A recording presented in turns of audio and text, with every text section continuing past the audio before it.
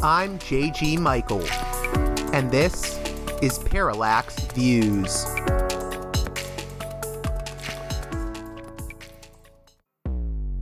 Hello, this is Mike Swanson. In a few moments, you're going to listen to another segment of Parallax Views. But before you do that, let me tell you about my new book, Why the Vietnam War. It's a sequel to my previous book called The War State, which has lots of positive reviews and Amazon's been out for years. But this one is a more detailed case study of how the American empire and national security state operate using Vietnam. And I believe it shows also how things work today, how policy is actually made and why. So grab the book on Amazon.com, Why the Vietnam War.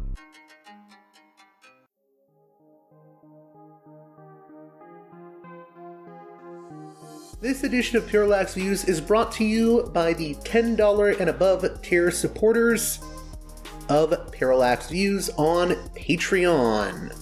So, with that in mind, producers credit shoutouts to Gunnar, Mark, Alexander, Catherine, Tilo, Emilia, Jeff, John, B. Lund, Brian, Elliot, Michael, Brace, Nick, Galen, Arlen, Bo, Geekadelic Media, Chance, Chase, Dan, David, Gary, Ishtofer, James, Martin, Matthew Ho, Nobody, Thomas, and Dano.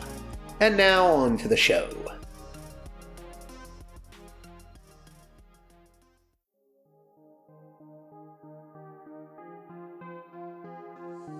This edition of Parallax Views is brought to you by the $10 and above tier supporters of Parallax Views on Patreon.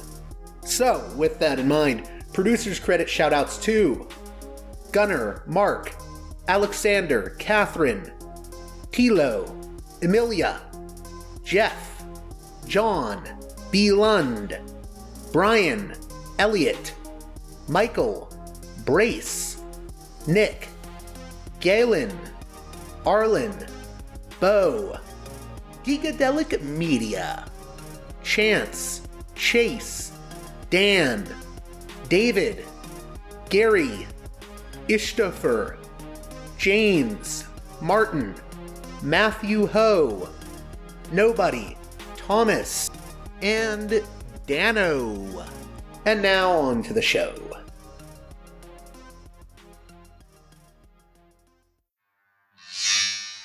Welcome back to Parallax Views, a guest that I've spoken with in the past. Always enjoy having him on the show. Filmmaker Fred Olen Ray. I would say he's a maverick filmmaker who's done everything from, Hallmark movies to genre films like Hollywood Chainsaw Hookers and Witch Academy. Also is the head honcho at Retromedia, which releases some really fun titles. And he's the author of a new book called Deep Red, which has a connection to the legendary Edward D. Wood Jr. So how are you doing, Fred? I'm doing great today. Staying dry. It's storming here. So if you lose the internet connection, it's not my fault. So, Fred, if you could, we're going to talk about your book, Deep Red. I think this is your debut novel, but maybe we should give some background first. This is an interesting book because it kind of started out as a screenplay that you had Ed Wood write for you back in the 70s. Before we get into that, could you talk a little bit about how did you first become aware of Ed Wood? When I first came on him, I'd never seen Plan 9. Oh, I'd seen Bride of the Monster, but he wasn't Ed Wood at that point. While in his lifetime, he was never Ed Wood, the Ed Wood that people think about. That hadn't come along yet. And I've always been interested when I had nothing going on as a young person wanting to be a filmmaker. I always had the idea that if I could connect myself with someone who had credits, who was a proven entity, that somebody might give me the money. They wouldn't give it to me because I didn't have the experience or the knowledge or anything, but they might give it to me as a producer if I had a known director or a producer or a star, a named star. And a friend of mine hooked me up with Ed Wood. And I thought, well, here's a guy who has some credits. I mean, they were old, but he had credits. And Bela Lugosi, was probably better known in the 70s than he was in 1956 or whenever they made those movies. So I reached out to Ed through this friend of mine. And I mean, obviously, I was in Florida at the time and he was in California. So I knew there was no way I was going to bring him out to direct it. And I had an idea for a movie I wanted to make about a shark man, that walked around, so you wouldn't have to get in the water that much. And so I gave him a holler, and he was very excited, and I made a deal.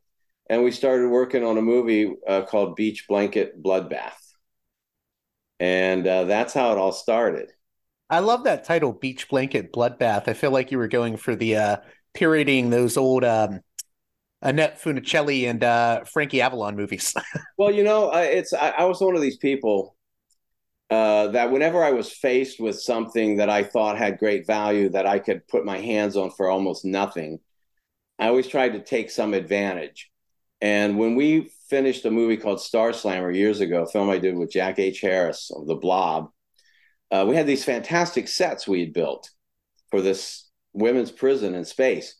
So on the last day before we moved out, I brought in a bunch of actors and we shot a scene of Beach Blanket Bloodbath.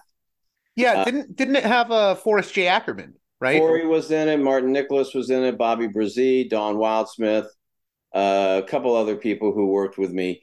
And we didn't really follow along with what Ed and I were going to do. We just kind of made up something, and called it Beach Blanket Bloodbath. And it exists as about a 6-minute clip that's shown here and there. I think I've had it on a few of my DVDs.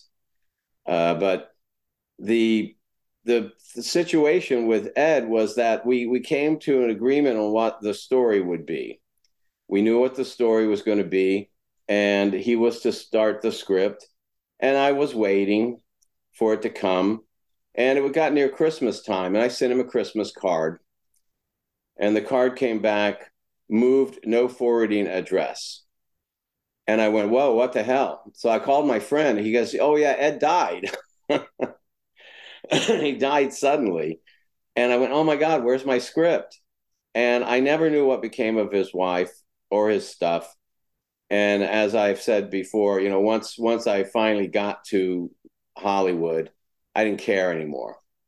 What I did do, though, is in the early 80s, is I took the story that we had come up with and I made my own script based on the story. And I didn't make it. People go, oh, why didn't you make it? Well, in this business, it's not as easy as to want to make a film. You have to find someone who's willing to give you the money to make the film. And so I wanted to try my hand. I was doing short stories at the time. I'd sold some stuff to Weird Tales and Argosy magazine and some things of that nature. And I wanted to write a novel, but you have to have a pretty detailed outline to do that. So I thought, well, why not use the script based on Ed's story, and I'll use that as the outline to write a novel. And that's what I did. And then I didn't like it. I didn't like the novel. It was very amateurish. I was very young at the time I wrote it. So it just kind of went into a drawer, a digital drawer eventually. And recently, I wanted to test some software. There's a software called Pro Writing Aid. Supposedly, it looks for grammatical errors and punctuation and how you could better do a sentence. And I wanted to test it on something. So I said, well, why don't I plug this old novel that's sitting here into this software and see what it says.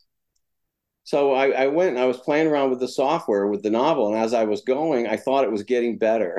I felt like it was getting better.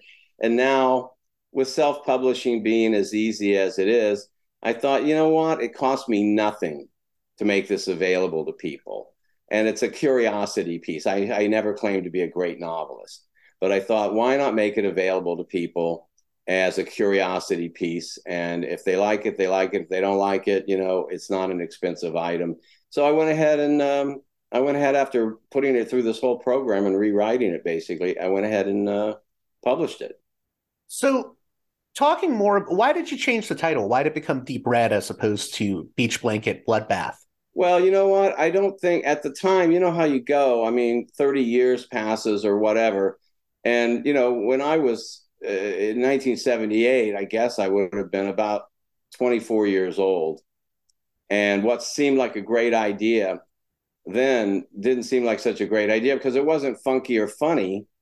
And, I originally the screenplay was called Blood Tide. And when I looked around, I saw that there were tons of books already out there called Blood Tide.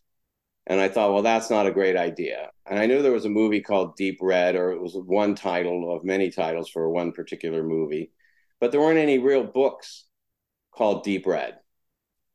So I thought, okay, let me do that. It's just mysterious enough, and it intrigues people. And if I had a nice cover, so I just felt like people would feel that it wasn't Beach Blanket Bloodbath. It wouldn't have lived up to that title. Do you want to talk a little bit about the plot? I know the story includes a rookie police photographer and two sensuous lesbian scientists and their rampaging creation, the half man, half fish monster. Yeah, that's kind of it. I mean, I think initially when I first did the script and I decided not to make it, I went ahead and wrote another script called Biohazard, which I thought was something sort of along the same lines, and I did get that one made.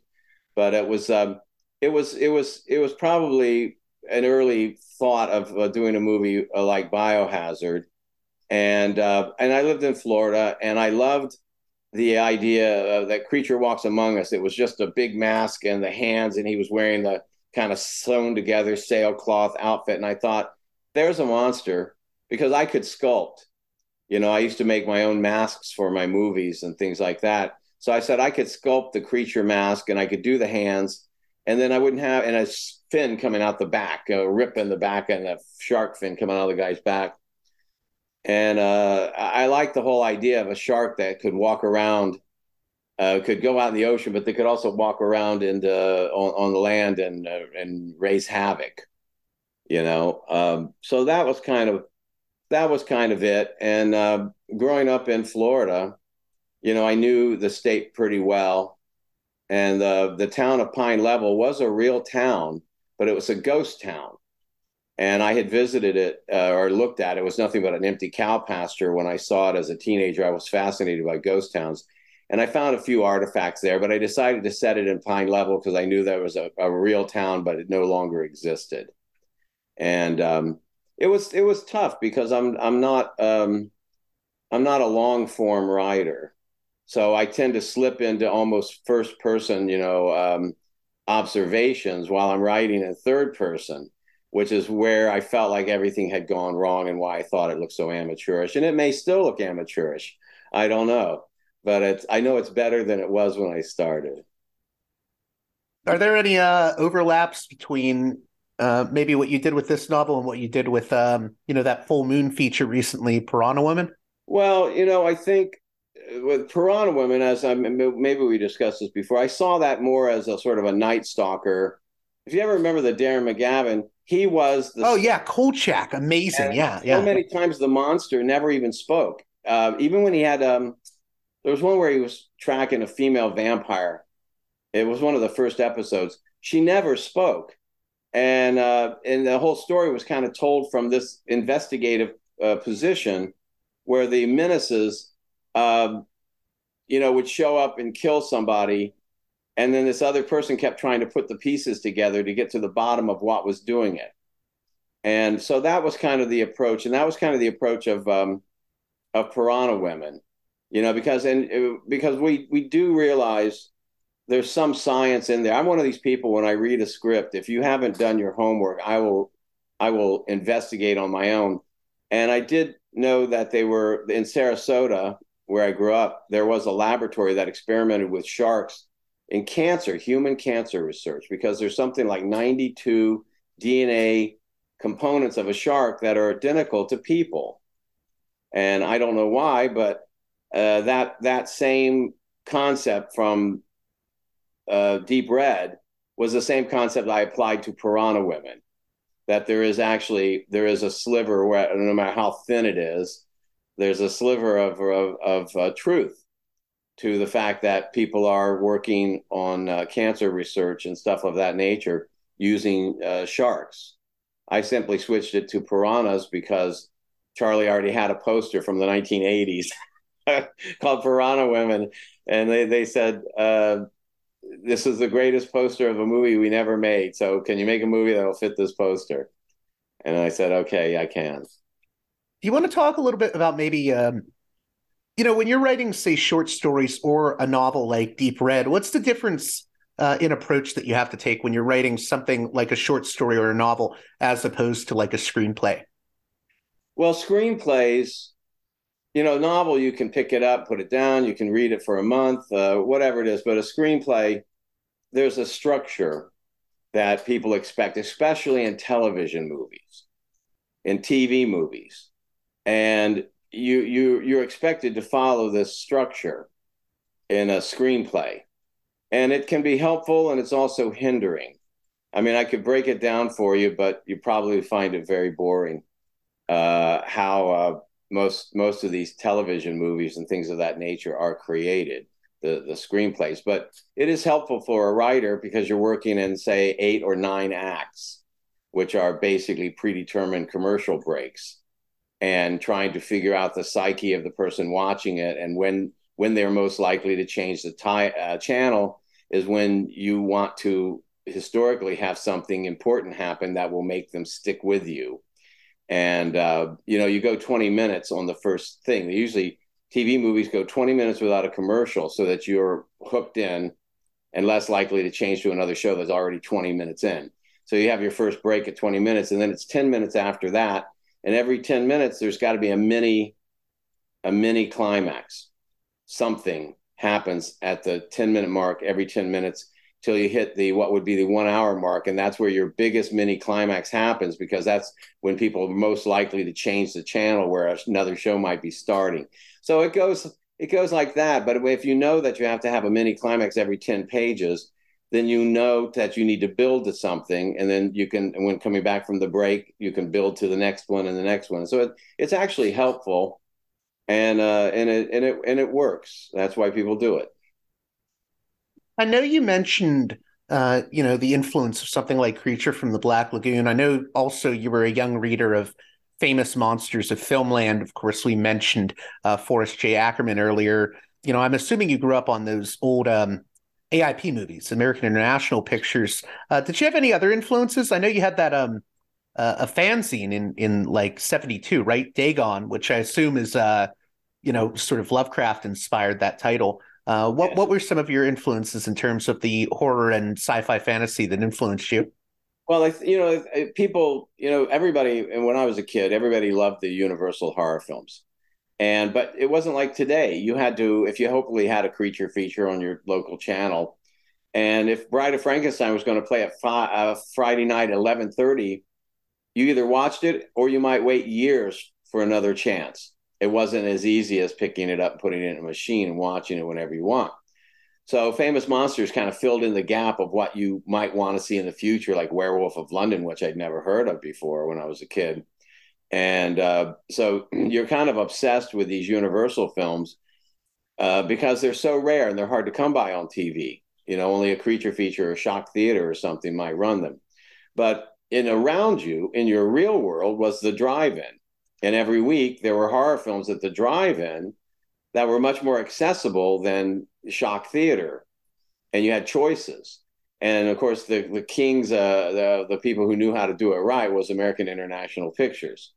So as you go, American International was one of those companies where you really believed that there was a quality level that whatever it was, that you were going to go and the movie was going to be professional, rather than sort of being trapped in a drive-in and all of a sudden The Ghastly Ones by Andy Milligan comes up on the screen. There was a lot of difference between one movie and another movie. So you learn to look out for the new Hammer films. You learn to look out to see what American International was going to bring out. And to a lesser degree, somebody like Crown International. But they're definitely, AIP was a company that I kept my eye on. And of course, Dagon was a fanzine in the era, the great golden era of fanzines, which I did when I was in high school. And I did 3 issues of that, and I did a 4th fanzine issue of that. I never released it. I printed it, but like most kids, life catches up to you, and you're not living in your parents' back room anymore, and you've got a baby, and you've got a job, and all the playtime seems to kind of go out of it at some point in your life. So I actually published one fanzine called Fantasy Film Profile, which was the first interview of Rico Browning. Oh, from Creature. Yeah, yeah. Pertaining his work in The Creature from the Black Lagoon. I was probably 16 or 17 years old. I went to the Miami Seaquarium where he was training a sea lion called Salty, which lived in his bathtub at home. And he was getting ready to make a movie called Salty the Sea Lion. And I went down there, and he sat at an outdoor picnic table, and I interviewed him about The Creature. And that's where I learned that Tom Hennessy had played the creature on land in the second Creature movie. And a lot of the information that I got from Rico found its way, into fandom through me. But I was the first person who ever cornered him about The Creature and sat him down for an interview. Was it crazier back then, trying to get in touch with different actors that you may have been a fan of, or just getting to work on films? I know you worked on movies like Shockwaves, not as like a director, but just in the crew. It's not like we had the internet back then. How did you sort of navigate yourself into the world of movies? And in some ways, certain things were easier than they are today. My best friend Martin, who was in Alien Dead, and helped me write that script, and we did a lot of stuff. You cut out for a second. You said your best friend. My best friend was Martin Nicholas, who lives in Sarasota, and we were sort of co-conspirators in all of this. But his father was one of my junior high school teachers. And during the summer, his dad was taking a course at one of the universities in Tampa, and he'd let us ride along. And Martin and I were such nerds, we would spend the entire time in their library all day, bag lunch until his dad was done. But what we did is we researched things. And what we discovered is that if you opened up the London telephone book, and it was there, Ray Harryhausen was in the telephone book. Thorley Walters, Evelyn Karloff, they were in the telephone book. And so I would reach out to Ray Harryhausen because his street address was in the phone book. And I interviewed Ray Harryhausen. And I would just send him a questionnaire, generally hoping they would get back to me. And Harryhausen wrote me from location of Golden Voyage of Sinbad. I still have it. I still have his letter. And we were able to actually find people that today there's a system set up where people are more protected. Their names aren't in the phone book. They're not that easy to find because I guess back then there were only a handful of people like me who might ever look in the phone book to see if you're in it.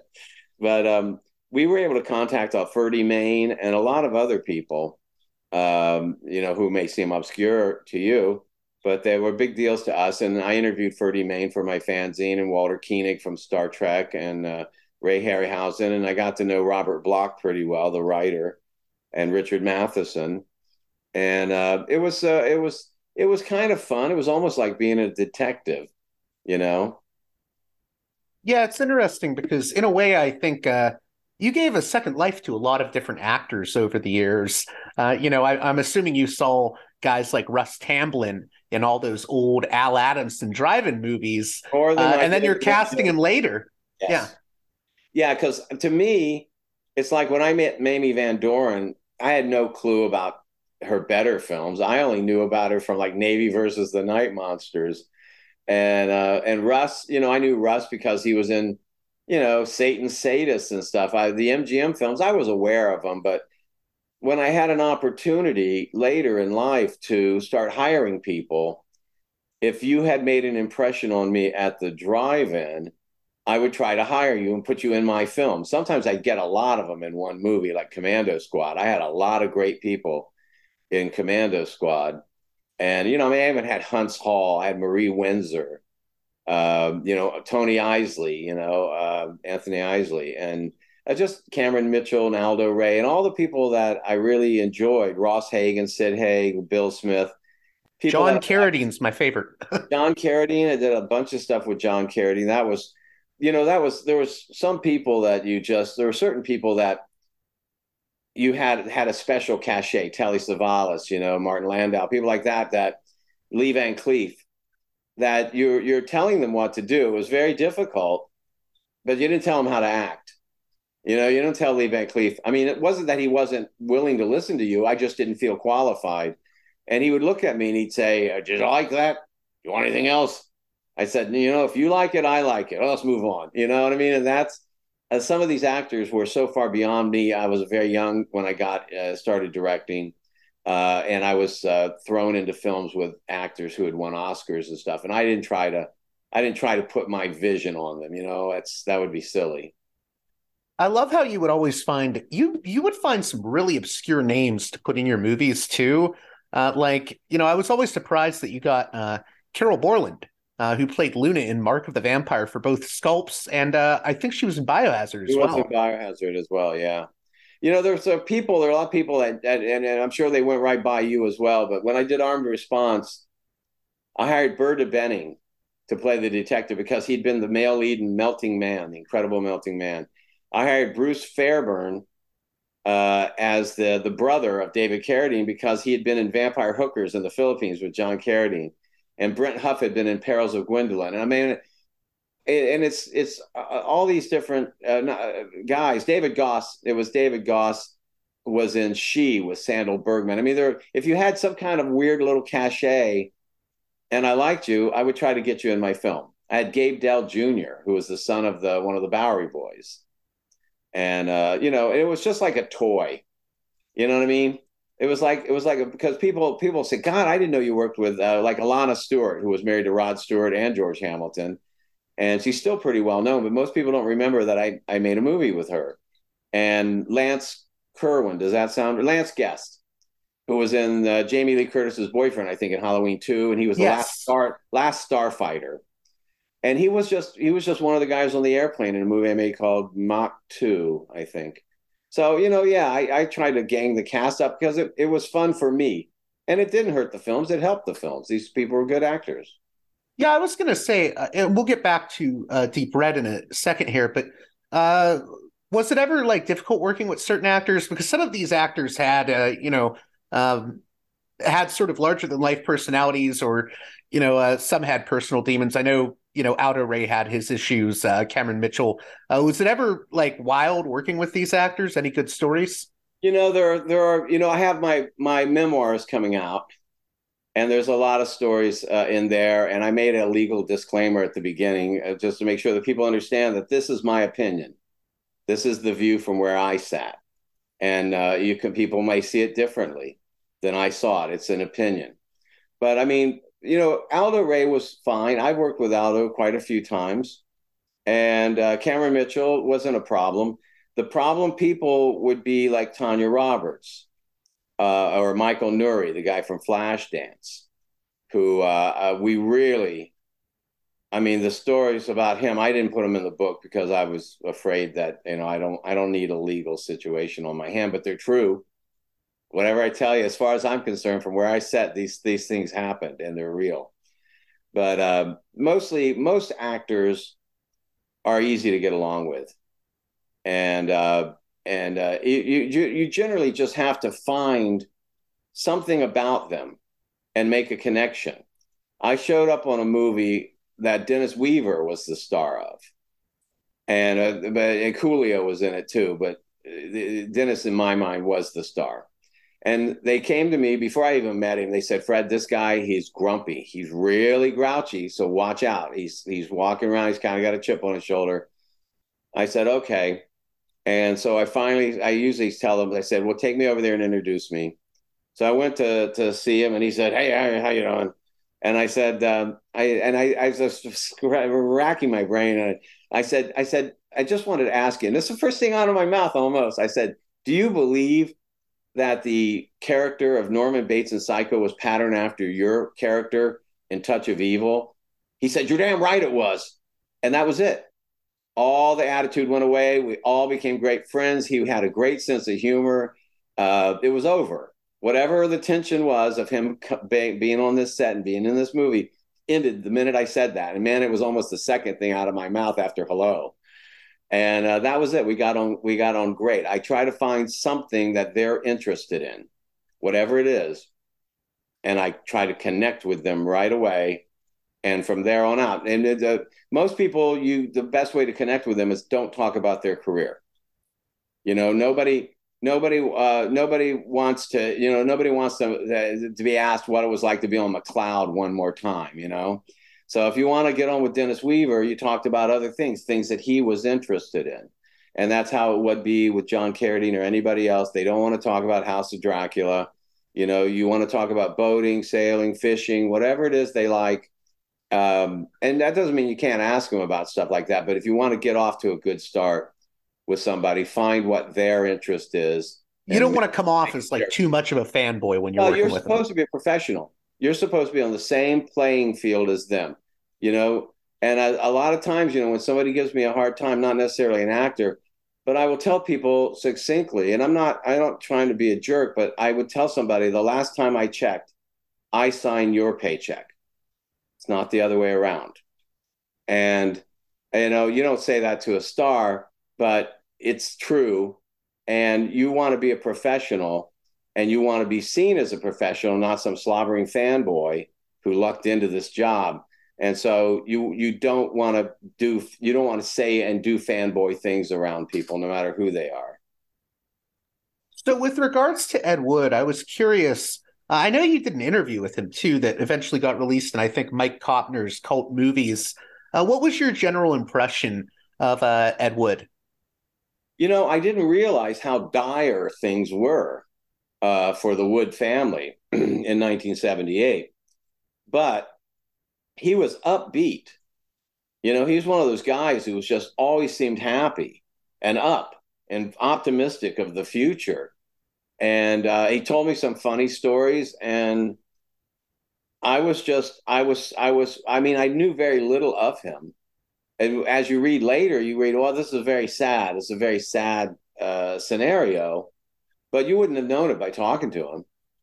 That he was probably within months of being evicted. When we were dealing with this project, you would never have guessed that by talking to him. I wouldn't have. I didn't get any of that. He was just very upbeat, and he was. I really believe that he would have loved to have lived long enough to see a resurgence of interest in what he did. I think that would have been a big thing for him.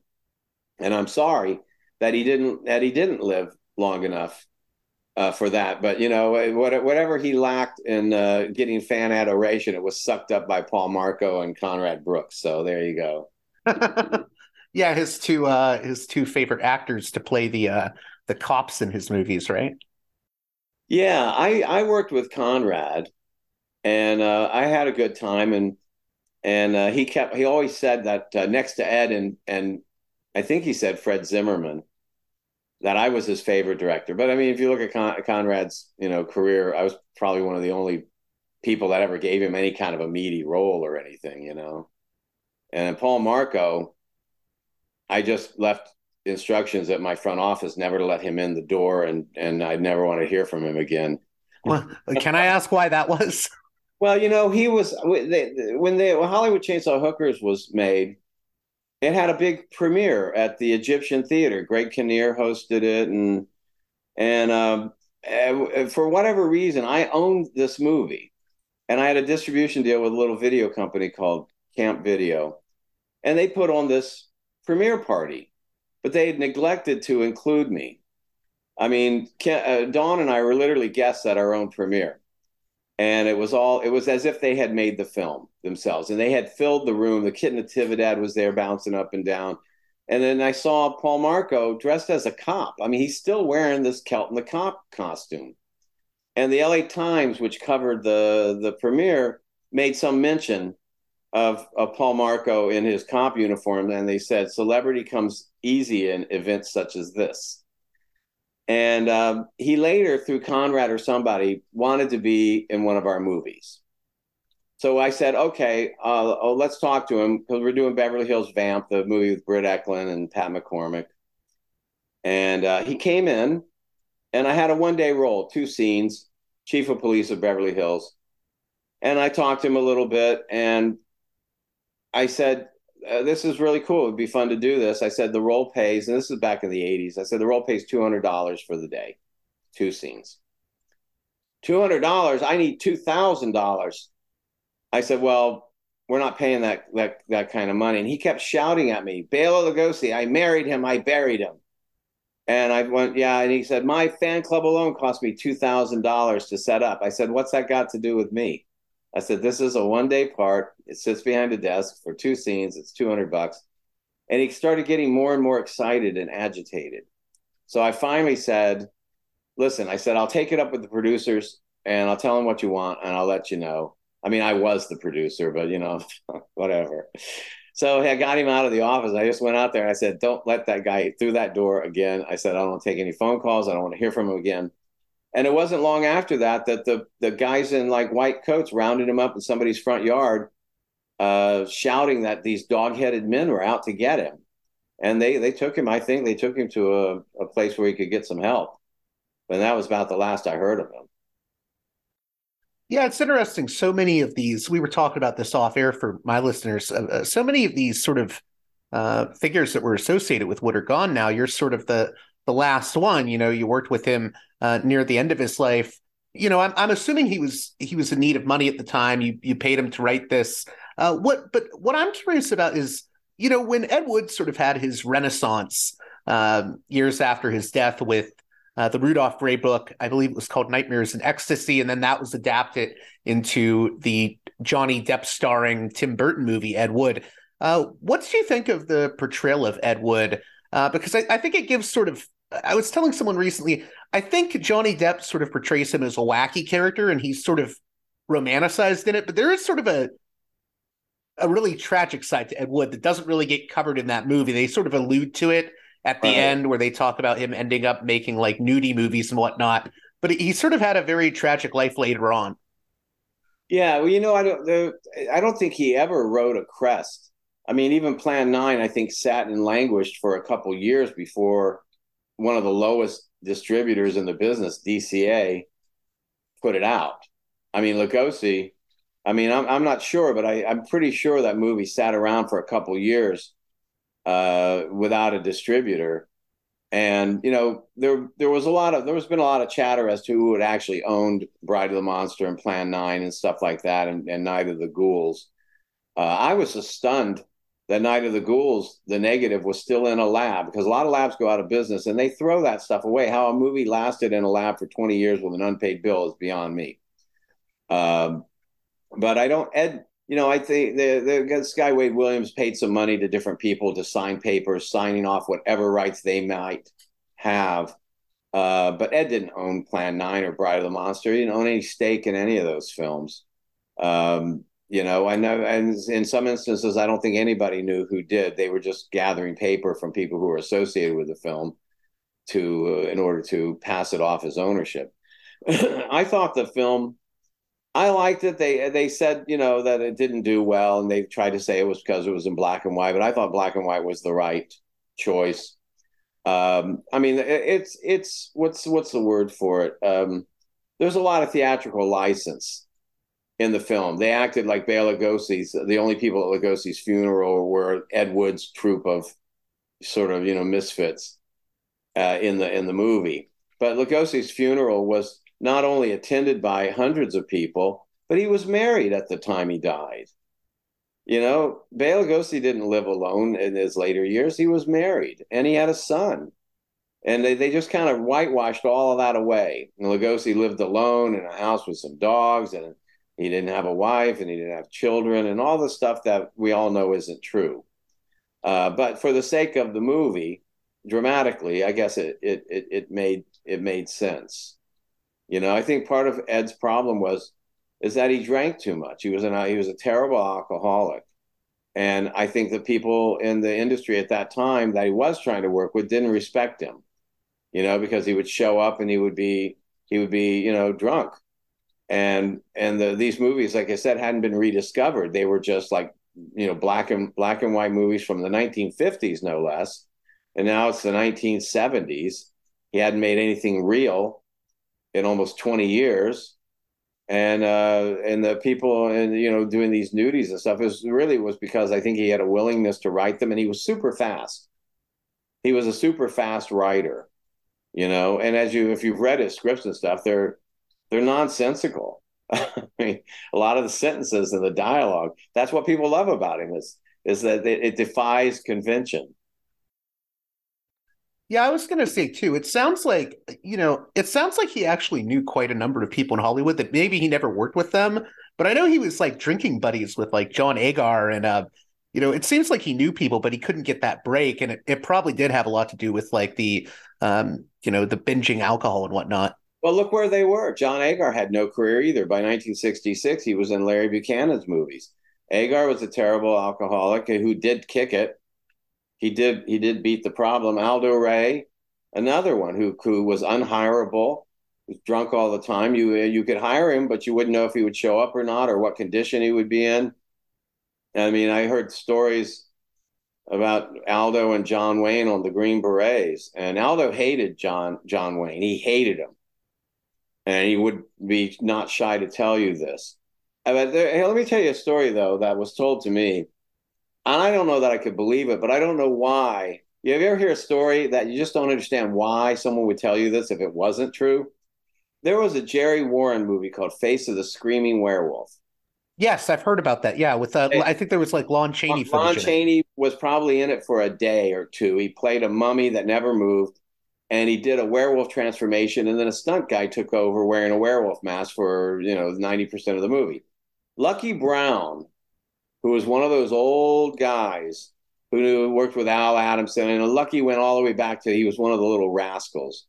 But he'd been in Blood of Dracula's Castle. He was in The Astounding She-Monster, Giant from the Unknown. But he was also a producer, and he had a studio called Movie Tech, and we shot a lot of little films there. It was a little one-lung studio on Seward Street, across the street from United Color Lab. And Lucky told me one day, somehow or another, Ed Wood came up.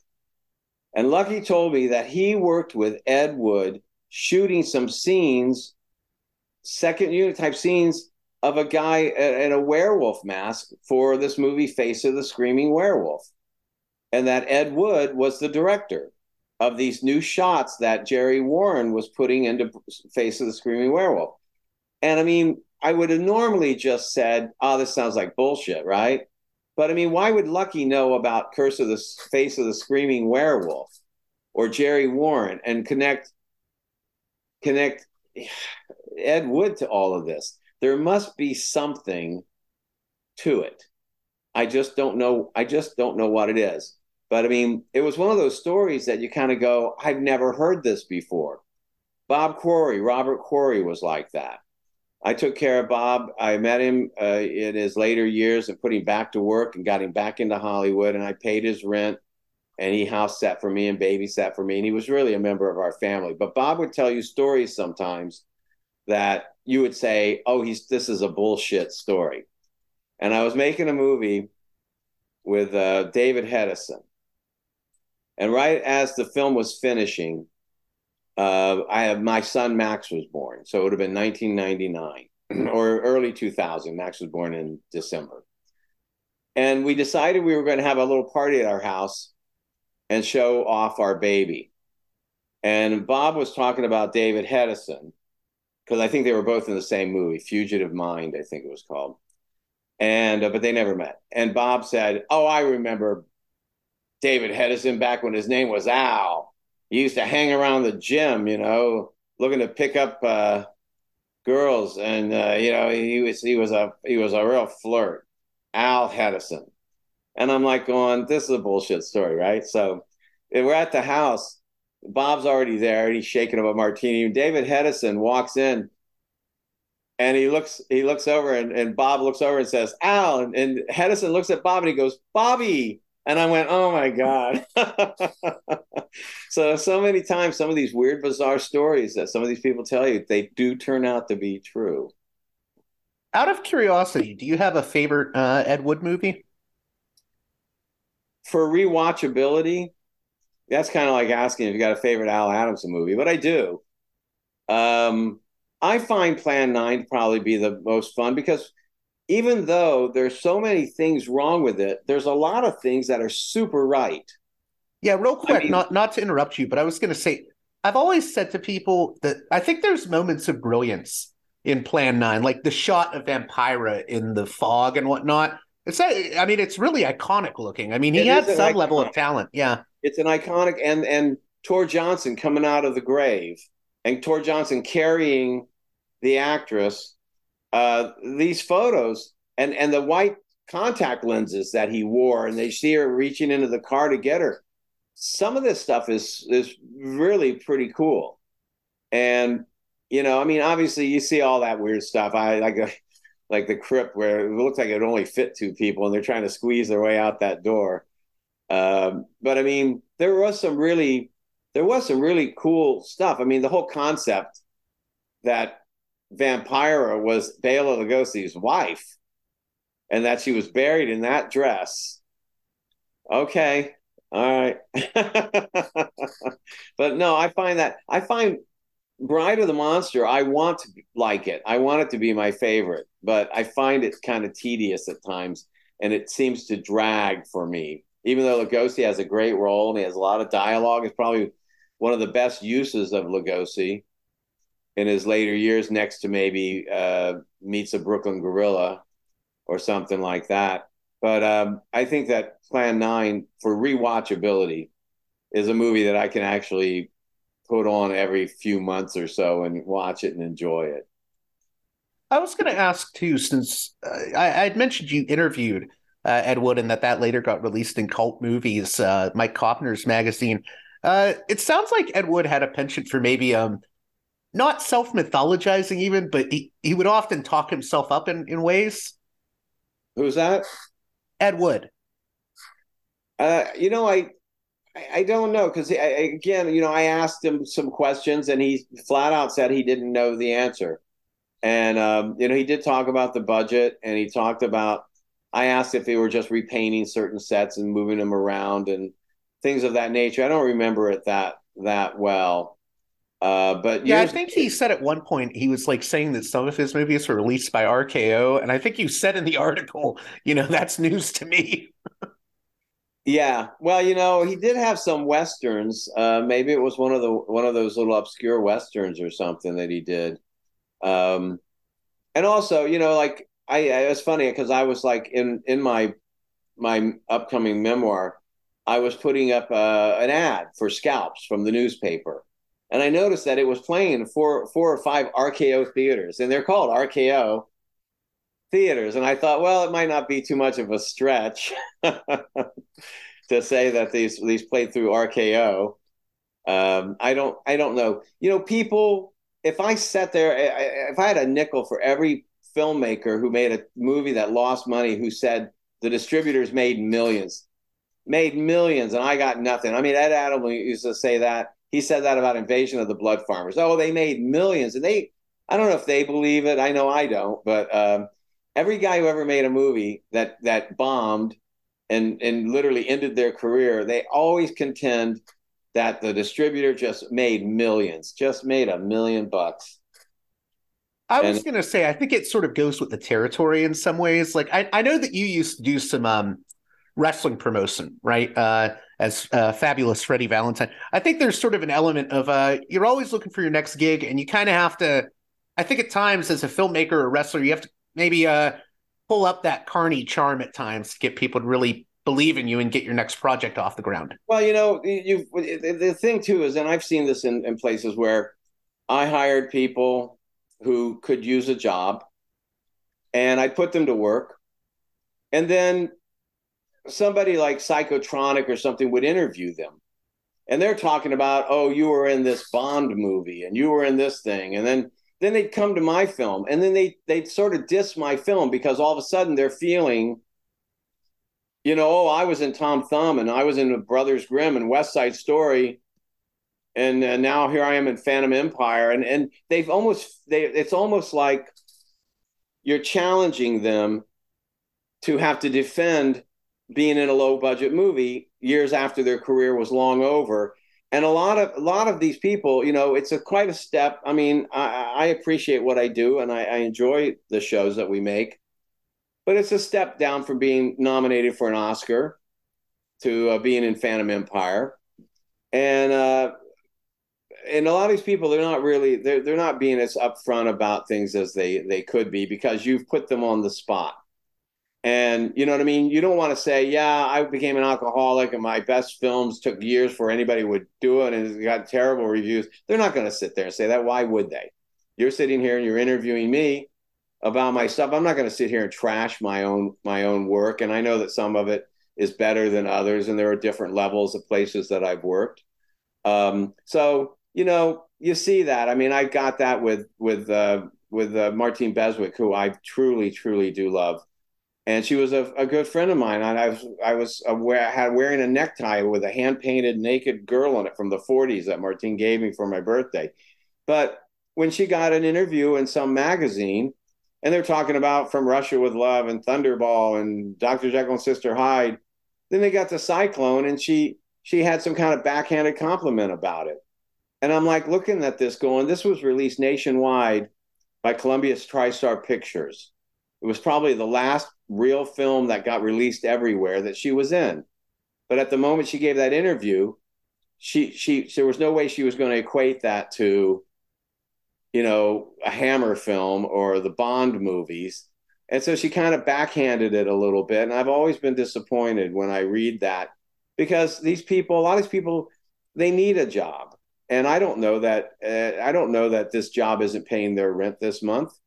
Yeah, I was going to say, I mean, you and guys like Gary Graver and some of the other people that were working in what, some people have called you, David Ducatu, Gary Graver, Jim Wynorski were sort of known as the new Poverty Row, like the old Republic Pictures and whatnot, like a new version of that in the 80s. But you guys were giving jobs to people like Britt Eklund, who, Eklund was a big star when she made, Man with the Golden Gun, the Bond girl. But, in the 80s, she kind of fallen off. You guys were giving her work in stuff like Moon and Scorpio and Beverly Hills Vamp. I do think you guys were kind of helping these actors out. Well, and they weren't working for peanuts, trust me. And and a lot of people don't remember that I directed David Warner, who I thought was a fantastic actor. And David Warner was totally gracious, and stunningly so. And I certainly wasn't expecting it. I was expecting sort of someone sort of smug and stuck up and dismissive of what we were doing. David Warner was, this is my mark. You'd like me to come in here, and then I'll see what's happening here, and I'll do this. I'll respond. And I said, yeah. And he goes, right, let's go. And he'd do it, and he'd say, you want it again, or you good? And he gave me a photo of himself from Time Bandits. He said, please, let's do more. And I thought, this is a class act. And a lot of people don't even remember that I directed David Warner in a movie. So I'm curious, since I mentioned the sort of slew of directors that you were associated with. I mean, you helped produce a number of films too, like Terror Night, which you've re-released as a bloody movie. What do you make of the legacy of not just yourself, but all these other filmmakers who were sort of peripherally involved with each other? It was funny. I was recently watching the movie, the comedy Sex Bomb with Bob Quarry and Linnea Quigley, and I didn't realize you were involved in that movie. It seems like there was a sort of a circle of filmmakers all working in these sort of low budget films in the 80s. And it was kind of like its own community in a way.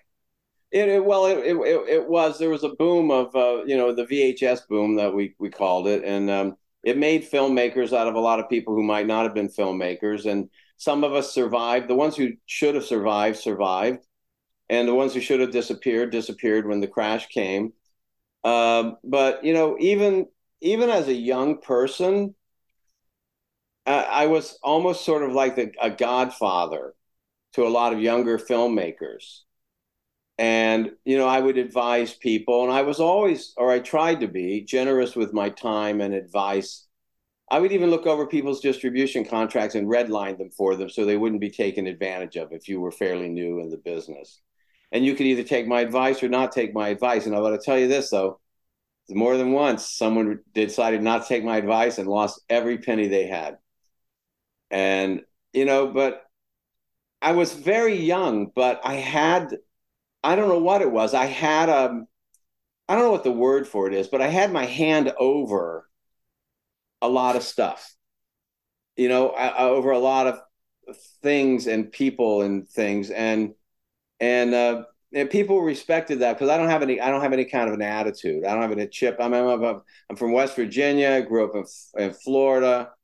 My original subtitle to my memoir was From the Unemployment Line to the Emmys, but I thought it was too long. But I mean, I stood. I don't know if you know this, but I was a single parent. I picked up my oldest son in a parking lot with a grocery bag of clothes, and never saw his mother again.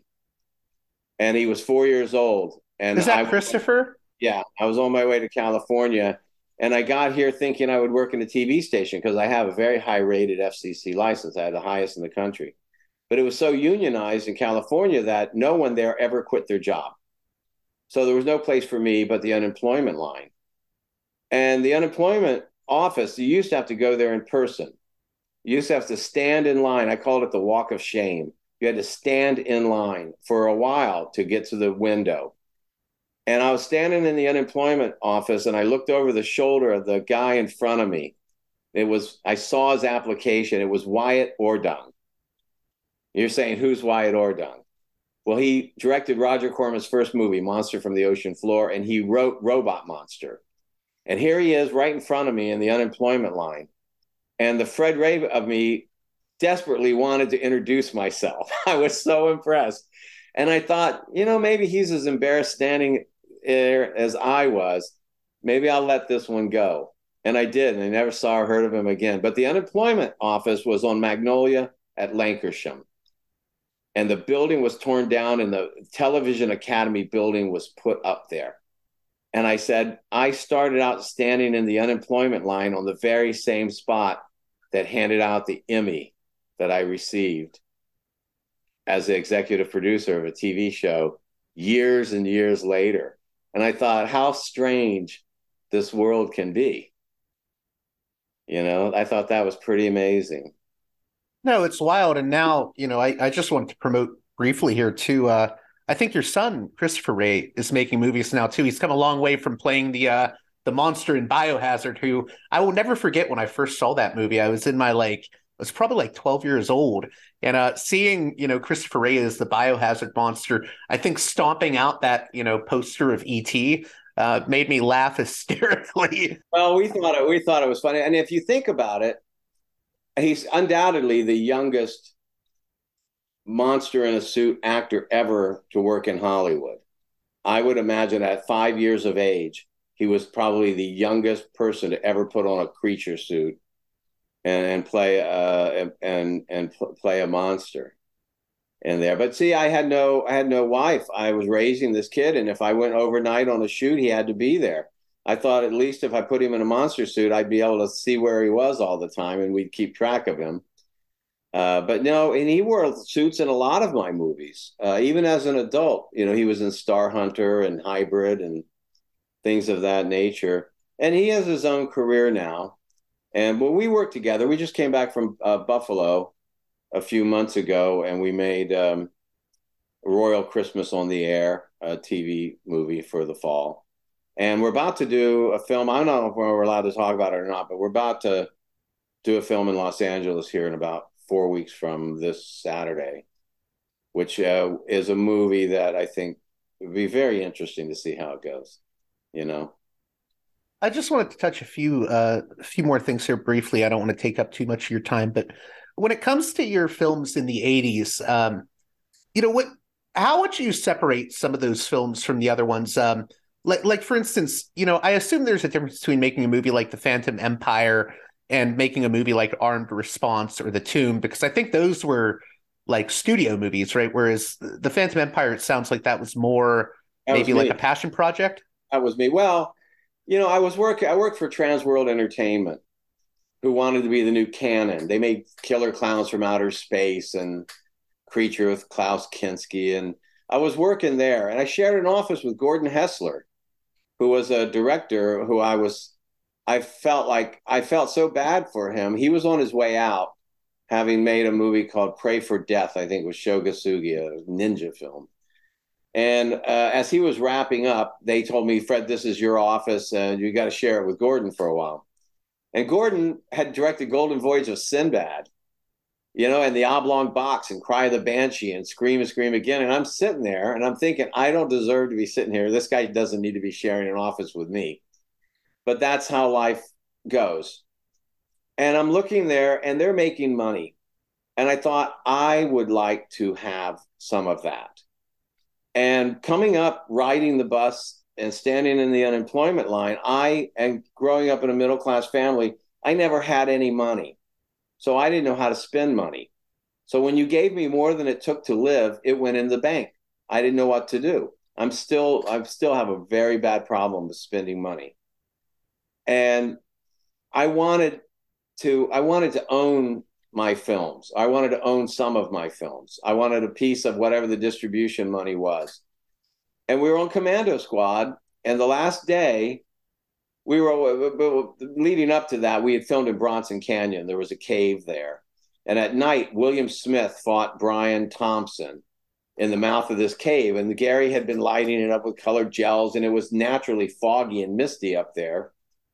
And Ross and I were sitting at the trailers on the steps outside the Honey Wagons eating some Pioneer chicken. And I looked over at this cave set up, and I said to Ross, I said, Ross, I said, a clever person could make an entire movie in this canyon and never leave. And Ross said, Fred, you got to do it. You got to do it. I said, Ross, I'm right in the middle of a movie, bro. And he said, no, you should do it. And I thought, I was kidding. So the last day was at Movie Tech at Lucky Brown's little one-lung studio, and they had built a Quonset hut. It was a whole set with a ceiling and a net ceiling, and it was so cool looking, and it was the end of the show. And I thought, maybe I'll do it. I don't know. So I ran home and I didn't even know what the movie was going to be about, but I wrote a 6-page scene where Ross and Dawn came to an old hut and bought a map to the center of the earth from Russ Tamblyn. And I just told everybody, come back after wrap. When the producers have left, $50 per person, show up after wrap, a half hour, and we'll shoot this scene. And I did. And then Gary said, we watched it in the dailies. And Gary said, Fred, this is better than what we've been working on. Let's make this before Christmas. And this was November. So we did. And I owned the movie, and that's what I wanted. I own about 70 films now, and they continue to make money. It was one of the greatest things I ever did, was invest my own money into making movies like Beverly Hills Vamp and Hollywood Chainsaw Hookers and Terminal Force. And, owning my own films made a huge difference, because there's always another new platform. There's VHS, then there was, DVD, and then there was Blu-ray, and now there's Tubi, and it just goes and goes. So that was my whole thing, was to take my own money. And of course, I can't afford what Transworld was making. We were making movies for $1 million a piece and more, but I could afford $140,000. I'm shooting 35 millimeters of Screen Actors Guild Union, with Jeff Combs and Sybil Danning, people like that. And that's what I was doing. And I tell people this because it's still true. It's like, I go to dinner and I don't mind dropping $100 or something on dinner, like I did last night. And it's nothing to me. But I'll stand there with a book in my hand that costs $30, and I will sit there and I will wring my hands over whether or not I want to spend $30 on a book that might give me pleasure for years to come. I mean, that's the old Fred Ray, who had to sit there and think about every penny he spent. And some things don't mean anything to me. I mean, I won't fly coach anymore. I'm too old. It has to be first class. And I'll spend whatever I want for dinner. I spent $2,000 to go see the Eagles. I don't care, but I'll hold this book in my hand. It's $25, and I'll sit there. God, do I want to spend $25 on this book? And it doesn't matter. It's who you are and how you grew up. I'm asking this question kind of jokingly, but since you mentioned Sybil Danning, you've worked with her on a few films, and you also appeared in one of her movies that she directed, L.A. Bounty. And I will never forget, your role in that movie was having Sybil Danning shoot you. That was on purpose. Yeah, I was going to ask, did Sybil have something she was trying to work out there? Yes, she did. I went over to see her, And she was making this movie. I can't remember the name of the company, but they wanted me to direct this movie.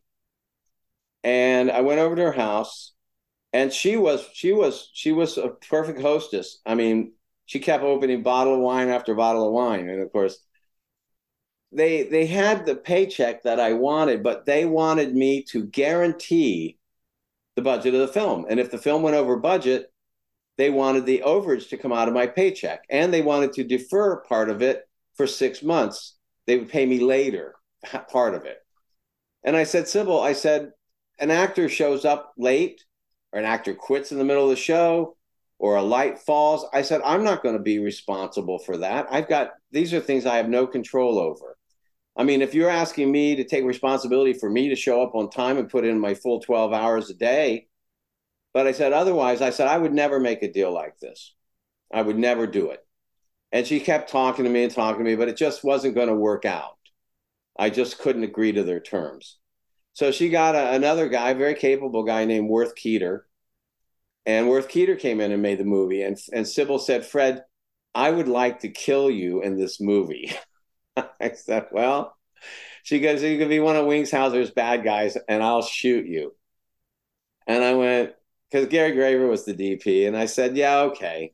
All right. So I went down there and they loaded me up with all these squibs back when the blood packs, explosive things. And she quite enjoyed it, I think. I mean, they fired off all of these blood hits and my hand was holding the gun. So when the explosive device came out, it hit me in the arm and it put about 25 holes in my arm. And, but I did it and it made her feel better. So before you go, I was wondering, you have any new releases out at Retromedia? Anything you want to plug there? Because I really love what you release on Retromedia. I don't know which movies you don't have ownership of. One movie that I've always wanted to see a good release of, but I don't think you have ownership of it, is Bad Girls from Mars, which I don't see talked about enough. That's one of my favorite sort of horror comedies. Also, That's a great role. Yeah, it's a great role for Edie Williams from the Russ Myers movies. yes. I love that you would cast someone like Edie, and then you mentioned Kitty Natividad. I can only imagine what she was like at the Hollywood Chainsaw Hookers premiere. But the first time I saw Kitten Natividad, it was not in a Russ Myers movie. It was in The Tomb. Yes. So I love that you would cast all these great actors. Well, I'm curious. She took Mamie Van Doren's place. Oh, really? Okay. Mamie Van Doren made things impossible for us to work with her. I finally let her go and replaced her with Kitten Natividad. So, I mean, there was a different part. Mamie was going to sing a song in the bar, and it just got out of hand. She was supposed to lip sync a record she'd already made, and she after making the deal, she wanted me to pay for a new recording session so she could have a new song. She wanted her own hair and makeup. She wanted a new wardrobe, and it just went beyond thousands of dollars. And we just said, "Look, we're not down for this." And she threatened to sue us. But we moved on and we got Kitten Natividad, which was an easy do. But yeah, what was the other thing Bad Girls from Mars. Bad Girls from Mars was made around another movie. We had 4 days left on a movie called Demon Sword. And here in Hollywood, if you rent the cameras for 3 days, they give them to you for a week. It's called a 3-day week. So we had to rent them for 3 days because we had a 3-day week because we had a 4-day shoot. So on the roundabout, from you pick them up on Friday, you don't have to return them till Monday morning, a week from the following Monday. So you had them from Friday all the way to a week later on Monday. So that meant we had them sitting around for about 5 days, all this gear. And I said, you know what? I felt like very much like Roger Corman. I said, what could we do in 5 days for no money? We had $19,000 extra in the bank. So I said, we'll make a movie about like Hollywood Boulevard, like the Corman film Hollywood Boulevard, make a movie about people making a movie. I said, and then it was originally called Emmanuel in Hollywood. And we thought we'd get Edie Williams because it was a non-SAG movie. We needed non-union actors, and we knew that she would take her clothes off at the drop of a hat. And I said, all we've got are girls who will get naked. That's all we can afford. We don't have any budget for anything fancy or funny or any of that stuff like that. So we made Bad Girls from Mars in 5 days, and it outsold the Demon Sword, which was a $140,000 SAG movie.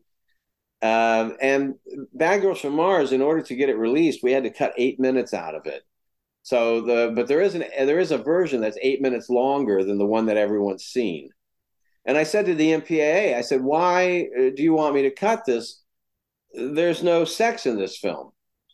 There's just some nudity, and it's very tame. They said, yes, but it's the preponderance of nudity. It's how much there is. I said, well, that's all we got. I mean, and so we made a deal with Trimark, who later became Lionsgate. And I was going to say that movie made a good bit of money for Lionsgate, given the budget. Yes, we still own. It finally came in at 60 grand, and the advance on it was maybe 180,000. So we were way ahead. And so we went ahead and made the deal. The deal was in perpetuity, though. We never get the rights back, but we technically own the film. We never sold the film itself, and we own the copyright. And in a vault under my name that I control is the cut camera negative of the full version. Oh my God, I would kill to see the full version. Oh, I would love to, because see, there'll never be a Blu-ray for that because they only have a 1-inch master, which was fairly crude for that time. And there's no way in hell I will ever give them access to the 35 camera negatives because they have failed to report to me for 20 some years. And when they brought it out on DVD, we had our attorneys contact them and say, listen, we have a contract. You're supposed to report and pay them their royalties. And they said, oh, if you think we've wronged you, sue us. And they said, Fred, do you want to sue them? I said, listen, I'll tell you one thing I've learned in this business, and your friends are filmmakers, so write this down. It's hard enough to get money from somebody if you know for a fact what they owe you. But if you're guessing they owe you and you have to prove what they owe you, a lawsuit is pointless. You'll never win. You'll never come out ahead. So Bad Girls from Mars keeps floating around. Maybe someday I'll get the attorneys to go after them to see if we can't just get the rights back, or at least get the Blu-ray rights. But there's never going to be a Blu-ray of that or Beverly Hills Vamp or any of those films, because these people who don't report to you and don't treat you right are never getting their hands on the negatives. That's really unfortunate because Bad Girls from Mars is one of those classic Jay Richardson roles. So. Well, that and Warlords is another one. I think Lionsgate has Warlords. All they have is a 1-inch. The only known negative tracks are sitting in my warehouse, and they'll never get their hands on them. Never. They would have to come and pay me what they owe me. Otherwise, they can just sit there, and I'll pass them on to my kids. They make neckties out of them.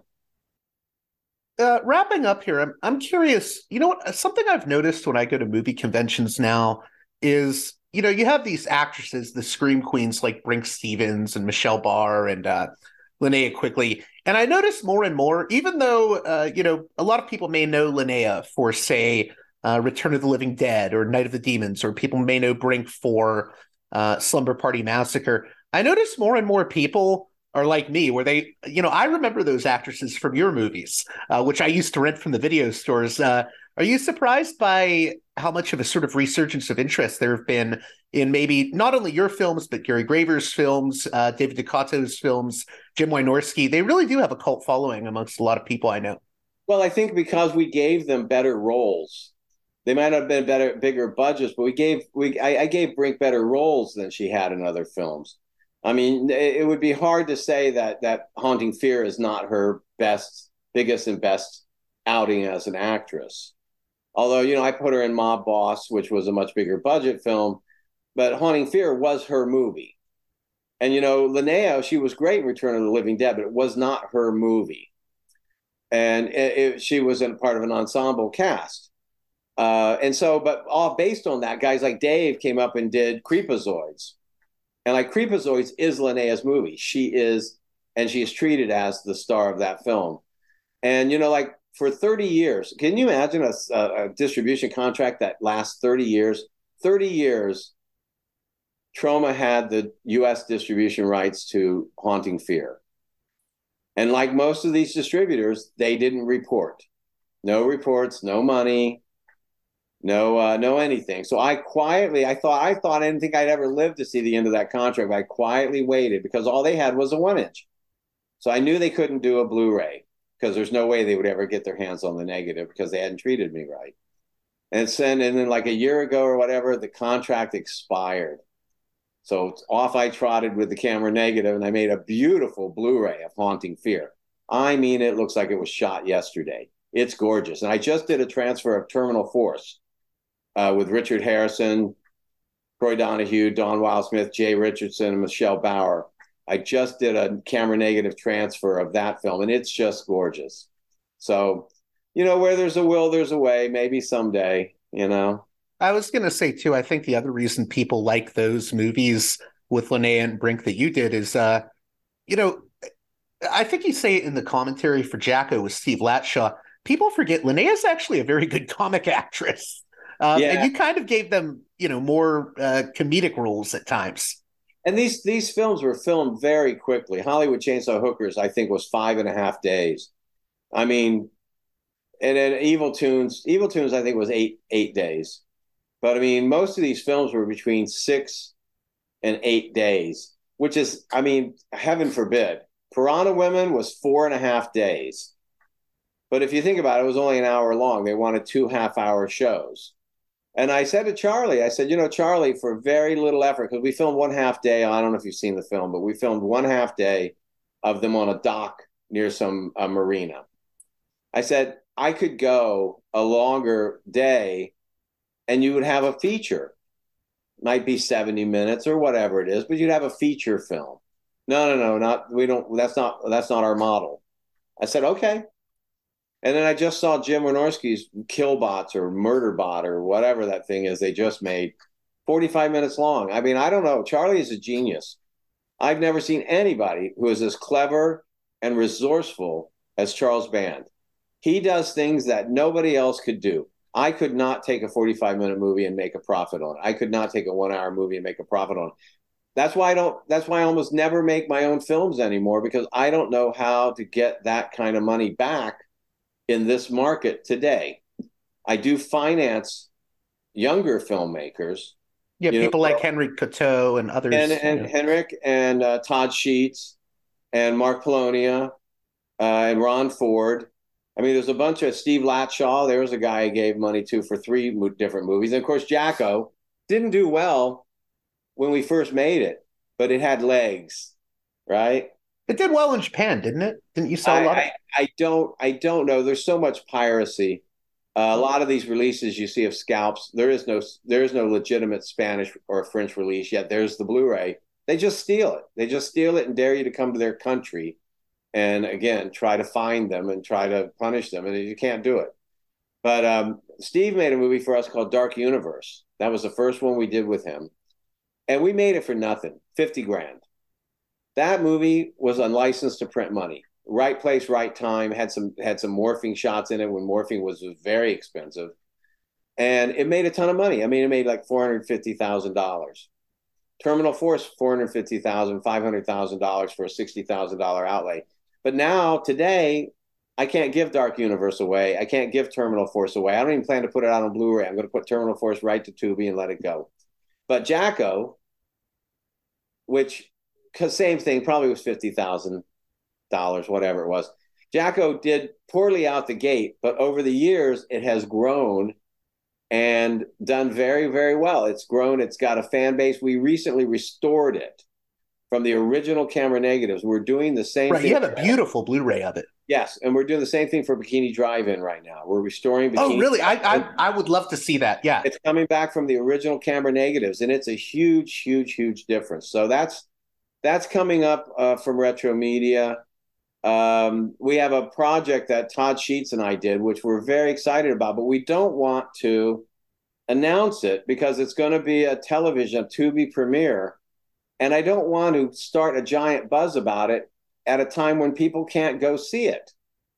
I'm waiting for the release date. And once I know what day you can go see it, then we're going to dump it on everybody. But there's no sense in getting heat now for something that won't be available 30, 40 more days. You want to dump it and get the heat when you can then tonight turn it on and watch this show. I was going to say, my listeners had submitted two questions for you. The first, and I wanted to ask this myself, was I was talking with someone about Jacko recently, and I love that film. For as much as people attacked it when it came out, and people can listen to the audio commentary you did with Steve. It reminds me of like an old episode of Goosebumps from when I was growing up. I think it's a very cute little film. But the question people always ask me is, was the commentary real? Because you have that like meltdown moment between you and Steve in the commentary. Was that legit? Was that a wrestling work, or was it real? Was it a shoot? No, it wasn't a work. And I felt bad. I couldn't stop laughing. I mean, it was one thing for him to get up and walk out. I mean, obviously I was having a fun with because people had said things about it and I knew about them, and we were sitting there. What I didn't expect was that he would lock himself out. And this was over the film being, you referenced a review calling it a shit pickle. Yes.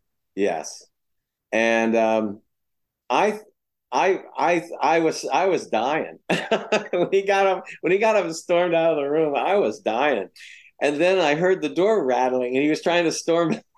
He couldn't get in. I remember. I always thought it. At first, I thought, okay, this has to be a work. But then I remember when I was a teenager, after I'd watched the movie, I went on the old Retromedia forums and I talked about how I liked the film. And Steve responded and thought I was like attacking him. He thought I was being, ironic or facetious. Funny, and I'm like, no, I like this film. He just got really upset. That's like, wow. That's funny. You know what? That was the last film we made together under those terms. But years later, after that, he decided to move to California and make a go as a director. And like most people, the struggle is real. And I came up, and he was there for a year or so working in a lab. And I had a movie called Invisible Dad that I was going to do. I think Karen Black was in it. Was that one of the ones you did with Justin Burfield from No, Malcolm in the Middle? Okay. This was no, those were three I did for Corman. This was for Andrew Stevens. And they didn't have, and I said, hey, how about letting Steve take a shot at this? I paid $2,000 for the script, but he did, and they liked it. And so he got this incredible writing career off of Invisible Dad. The ones I did with Justin Burfield were the Corman films, which was Kid with the X-Ray Eyes. Roger let me make a downshoot of Man with the X-Ray Eyes. And I did Mom, Can I Keep Her with the gorilla. Was that the one where you had Terry Funk in it? Yes. Okay. And I did one other one with Justin. I did the Kid with the X-Ray Eyes. I did the gorilla one, Mom, Can I Keep Her? And there was, Invisible Mom 2. I did Invisible Mom 2. And Invisible Mom 2, there you go. There's another great cast. People don't realize Diane McBain is in Invisible Mom 2. Mary Warnoff, Mickey Dolenz, Jonathan Hayes from Little Shop of Horrors. They're all in there. And one of the movies had, maybe it was Mom, Can I Keep Her? Had Laurie Nelson from Revenge of the Creature. Right. In that. So again, it's just, you got to look at the cast on these old movies I did. They've got some great. Do you still, I'm curious, and I didn't think to ask this, but do you still have, I know with Jacko and some of your other films, you had like old footage of, say, John Carradine or Aldo Ray or Cameron Mitchell.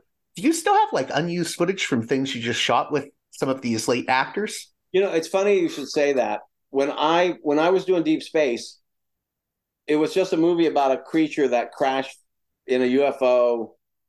And I mean, we made the movie, and then the Trans World said, they don't like that. We don't know what the creature is. So they devised that we would build this set, this laboratory set, and then we would turn this monster into a government weapon project. It was stupid. But, we did it, right? And they brought in James Booth from Zulu, and Norman Burton, who played Felix Leiter in Diamonds Are Forever, and with Planet of the Apes, he was one of the guerrilla generals. They brought in a great little cast, and we shot this one day on a $10,000 set, $10,000. And me, of course, it's just like looking at that Quonset hut. Same thing, Lucky Brown's studio, there we were. So I said to everybody, we should do something on this set before they tear it down. So I always wanted to remake The Indestructible Man, the Lon Chaney Jr. movie. So I called Aldo Ray. I said, Aldo, he was in town. I said, I'll give you $1,000. Show up and do this scene. And you never knew if he was on the wagon or not on the wagon. So I said, I'm going to do it so that I never have to have Aldo come back. So at the beginning, he's kind of executed in some experiment. And then in the morgue wagon, he's all burned up and the body comes back to life. But it would be another actor, person with a burned head and mask. So Aldo came in and Richard Harrison came in, Jay Richardson came in, Dawn Wildsmith came in. We shot this scene. And at the time, we called it Terminal Force. It was before we made the Richard Harrison movie called Terminal Force. So they transferred the negative 4 weeks ago of my movie Terminal Force. And when I went through the negative footage, there it was. The lab had given them the original negatives from the Aldo Ray footage from the deep space sets. So now I have it. It's pristine. It's in HD. I don't know what to do with it, but the entire sequence of Aldo Ray with Richard Harrison, Jay Richardson, and all these guys, I have it. And it's been transferred from 35 and it looks great. The problem is 35 millimeter looks great. What the average kid, that we can hire or a young filmmaker, they can't match that look. So it's always going to look like you cut somebody else's movie because you got Gary Graver and you got people and you got these sets and stuff. No young filmmaker that I could give this footage to would be able to match the quality. Right. I mean, because Graver is like, people forget, Gary Graver worked with like Orson Welles, Gary Graver shot part of Enter the Dragon. He shot part of Raiders of the Lost Ark. He shot part of The Howling. I mean, Gary shot all those John Cassavetes movies, Death of a Chinese Bookie, Child Bride of Short Creek. Gary was a major player, and if he had time and equipment, he did excellent work. And this footage, I just saw it. It's fantastic. And I would maybe give this footage to a young filmmaker and some money to finish the movie, but their footage wouldn't match. I don't believe it would match. Very last thing I wanted to ask you, I promise to let you go. I wanted to ask about this movie that Retromedia released that for years was like seemingly lost. It originally came out as Terror Night, or the bootlegs were Terror Night when it was on VHS, but you released it as Bloody Movie. And one of the producers of Dude, Where's My Car was involved with it. The great Andre de Toth probably co-directed a few scenes. Andre de Toth, for people that don't know, was the famous one-eyed director who made the House of Wax 3D with Vincent Price in the 50s. What's the story on that movie? Because everyone's in it. Alan Hill Jr. from Gilligan's Island, Aldo Ray, Dan Haggerty, all these different horror movie stars. What's that? John Ireland was in it. John Ireland. Yeah, I was going to say even Michelle Bauer. Michelle Bauer. I even noticed there's a few actresses from like Sorority Babes and the Slimeball Bolorama. There's a lot of notables in that movie. What is the story on that movie? I've always heard it was a very troubled movie, that there was maybe a mob connection to it. I don't know if you could talk about that, but what is the story on Bloody Movie? Well, there were two films. There was a guy named Nick Marino. He's passed now. His real name was Nicholas DiMartino. His father was Paulie the Butcher DiMartino, the mob boss. Yeah, he did another movie, I think. Death House. There were two movies. Okay. Death House was their big budget movie. It had John Saxon and Tony Franciosa and Superfly, whatever his name was, Ron O'Neill. And they put all their money into this movie. But Nick was a fan of old classic films. That was his thing, old classic movies.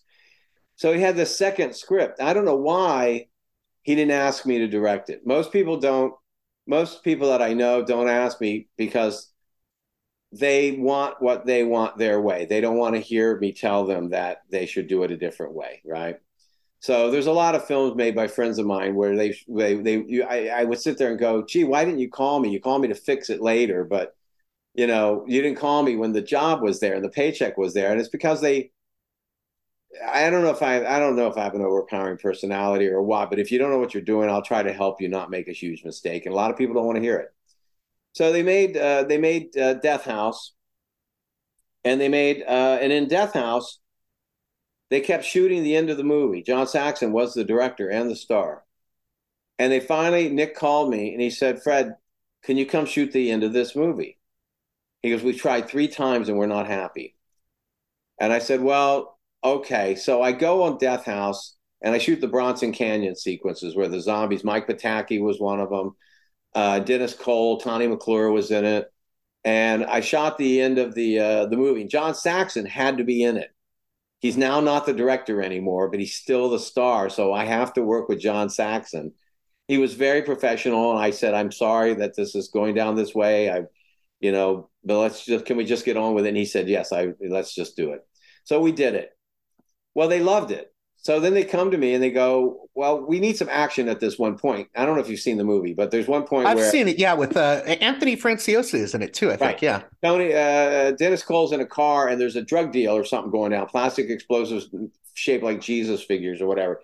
And Dennis Cole rushes in and the car hits another car and it blows up and there's a little kung fu. And so I shot that. I directed that. And I just finally said, "Look, guys, you know what I mean? I never asked if I was getting paid. I never got a dime. I didn't get a single dime. And I was like 3 days. I worked 3 days on that, directing bits and pieces of that.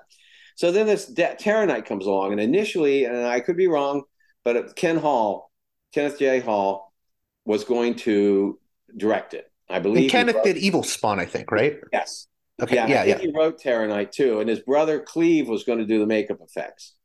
And then Nick, for some reason, Ken moved on. I don't know if they had a difference of opinion. And then Nick got mad at Cleve, and they were mad at me.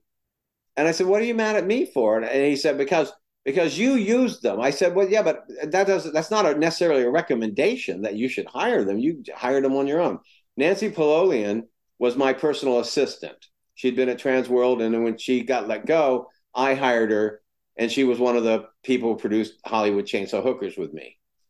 And later went on to do Dude, Where's My Car? And Antoine Fisher. So she does, she line produces Nick's Terror Night. And Nick, being a movie fan, he fills it up with all these and there's all these flashbacks, like John Ireland had played Zorro or all these old classic. And I think he turns out to be a robot. I don't know. It was really a mess. So Ken leaves the project, and Nick was making porno movies for LA Video. And the guy directing them was a guy named Fred J. Lincoln, who had been in Last House on the Left. Right. And then he ended up doing a bunch of porno. Fred Lincoln was the director of Terror Night. So it goes into the movie, a few days or so into the movie, and Nick gets mad. Nick had a volatile temper. He wasn't really dangerous in my mind, but he had a big mouth and he talked loud and shouted all the time. And was he like, I've always heard that he was like a stereotypical image you would get of like the Italian mob guy. Yeah, he had the heavy accent. He had the peep shows in New York, and he was connected. And from one time, he came back, and you don't know L.A., but he said, meet me at Twain's Restaurant, which was a little corner Denny's. It was there on Coldwater in Ventura. And we have breakfast, and he says, "Look over your shoulder." He goes, "There's just two feds back there. They've been following me since I got off the plane." I look back, and these two guys in suits are back there trying to have their breakfast. And he goes, "These guys have been following me. They think I'm up to something." I said, "Oh, that's crazy, man." So anyway, Fred Lincoln gets fired off of Terror Night. And then Nick, they say, quote unquote, that Nick directed the rest of the movie, but it was Andre de Toth, who had an eye patch. He only had one eye.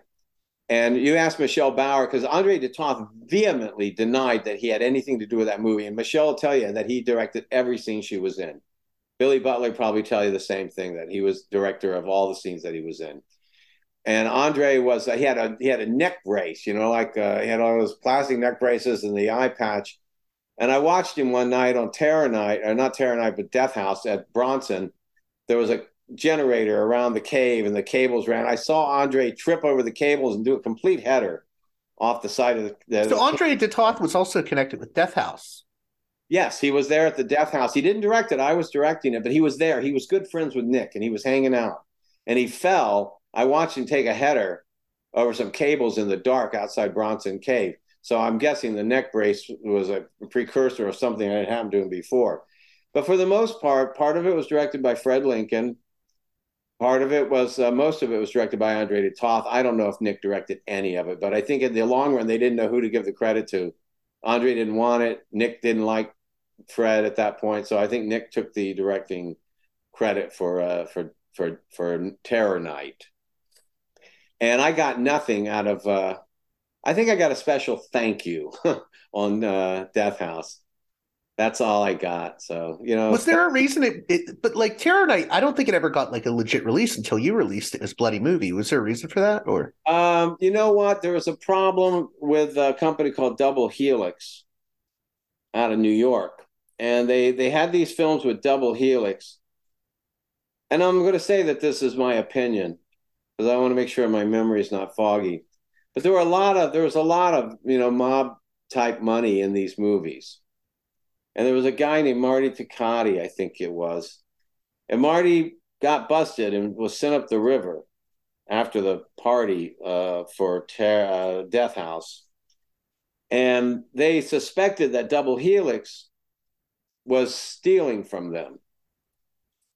So they sent a couple guys over to Double Helix in New York, and they hung the guy out the window by his ankles, threatening him to give them an accounting and pay them what he owed them. They thought it would scare him. It scared me. But it didn't work. The guy turned and called the feds. And now Nick said, I don't know what to do. He goes, now they're watching every move we make. And then Double Helix went bankrupt. And at the time I put these movies out, Nick didn't have possession of the negatives.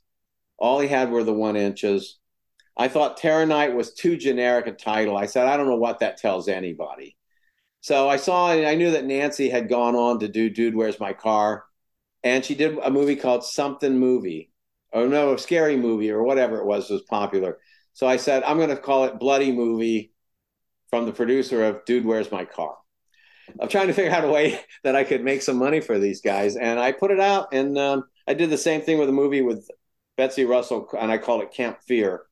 And that was a retro title. That's the only time Camp Fear was ever Camp Fear was when I put it out on DVD. It was actually called Millennium Countdown.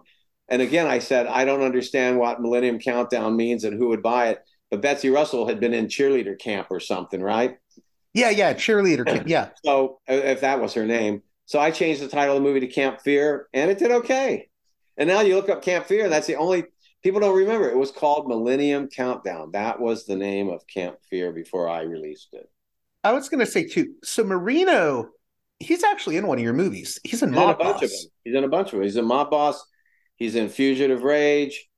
He's in Fugitive Rage. Not Fugitive. Yes, Fugitive Rage had Catherine Victor from all the Jerry Warren movies. She's in that.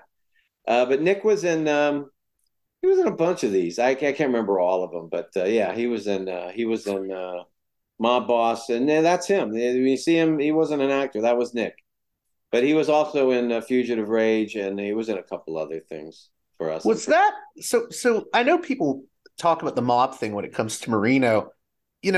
Was that as uncommon in the low budget film world? Because I know there's the stories about Vortex Pictures, the people who did Texas Chainsaw, that being like a mob front. Was there, like mob people involved in like low budget filmmaking at the time? Was that more common? I don't think so. People accused me of hanging out with mob people, and they named friends of mine who I had no clue, as far as I was concerned. They weren't a part of any of that. But the porn business was. And LA Video was Camp Video. Camp Video was a legitimate branch off of LA Video, where Nick made porn movies, Salvatore Rikiki.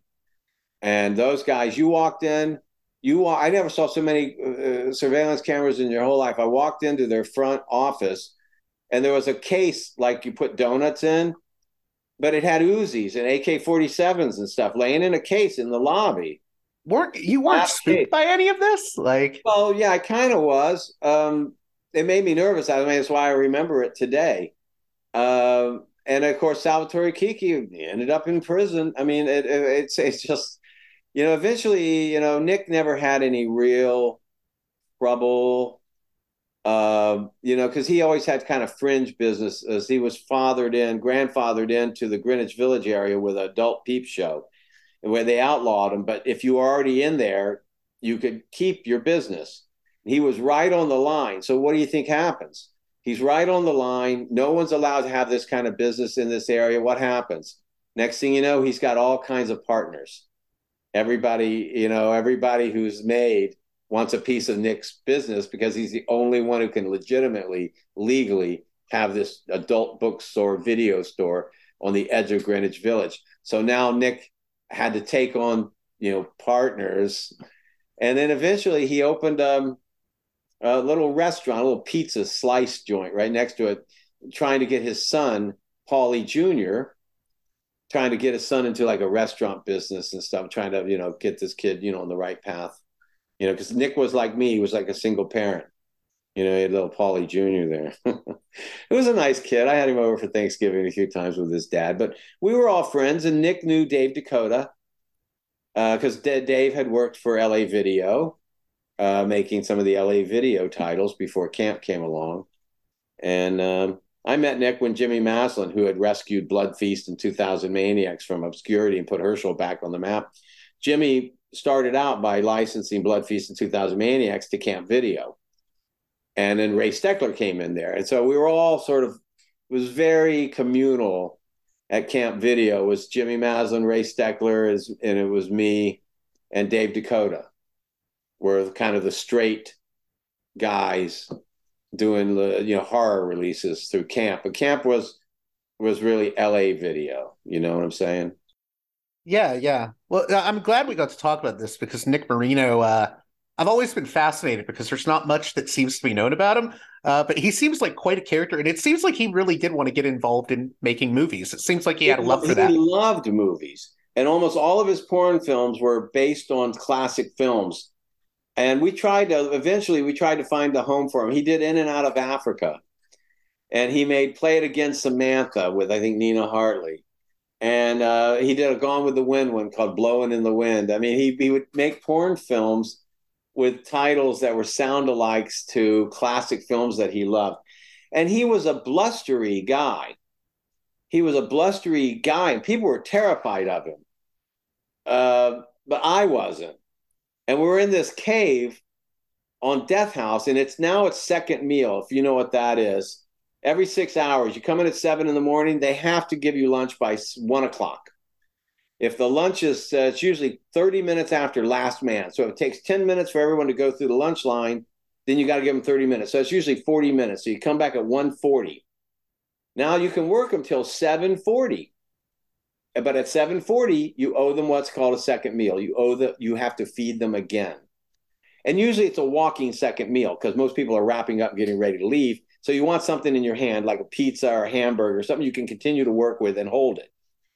And we're in this cave, and it's 7:40, and the crew and people are starting to grumble. They want something to eat. And I hear Nick yelling, "I'm not buying one goddamn thing. I'm not buying that." I don't even see him. I just hear him. You can always hear him. I had to put a pillow in the vent of my wall when my office was next to him to try to cut down listening to him in the other office when he was next door to me on Sunset. And he's yelling, "I'm not." And everyone just went deathly quiet. I can't see him, but I can hear him. And I yell. I said, "You buy the goddamn hamburgers now." And everybody went quiet. And then I heard, "All right, I'll buy the goddamn hamburgers now." and they all got to eat. But that was the thing. People were just terrified of this guy. But he never put a hand on anybody. He was just this kind of like sort of bigger than life Italian character, Who is he related to again? Paulie DiMartino. Paulie the Butcher DiMartino. And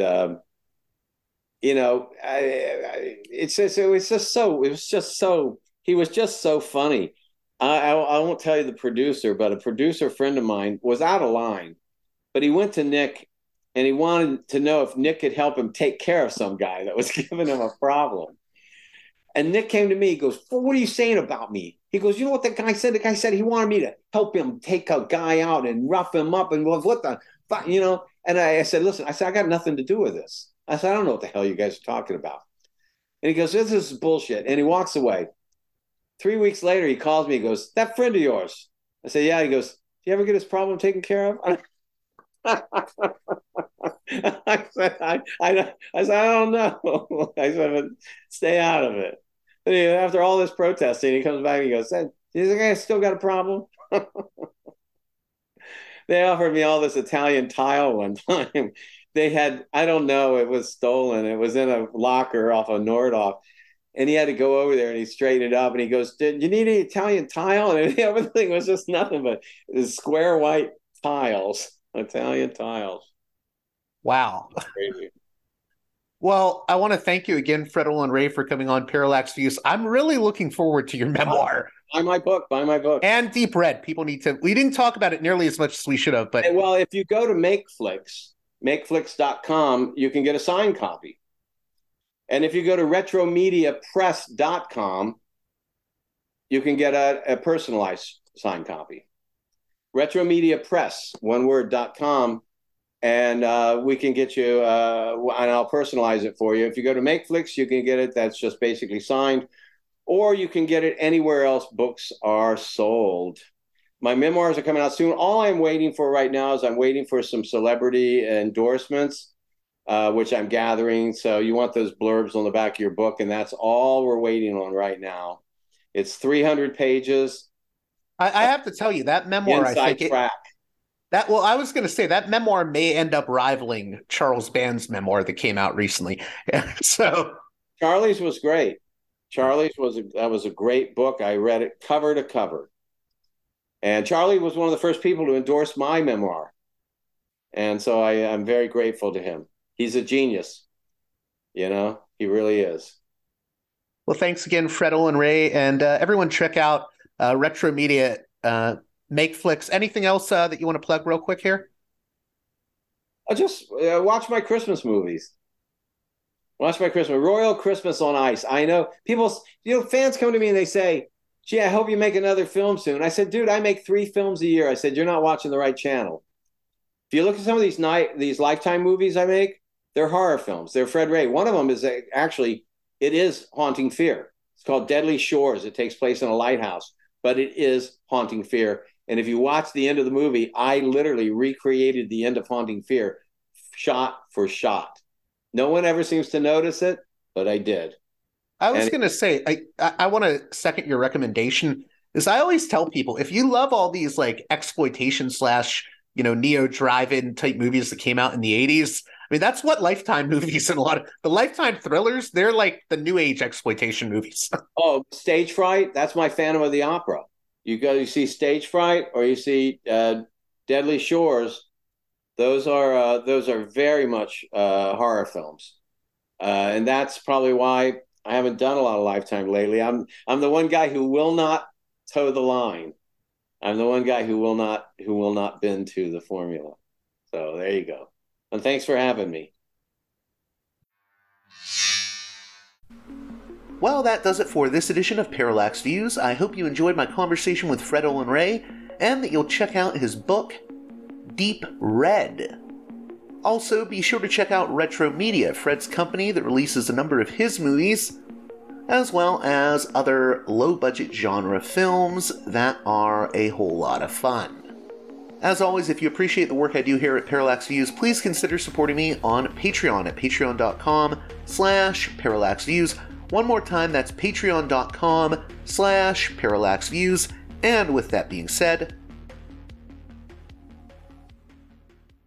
until next time, you've been listening to Parallax Views with Parallax Views to Parallax Views with Parallax Views.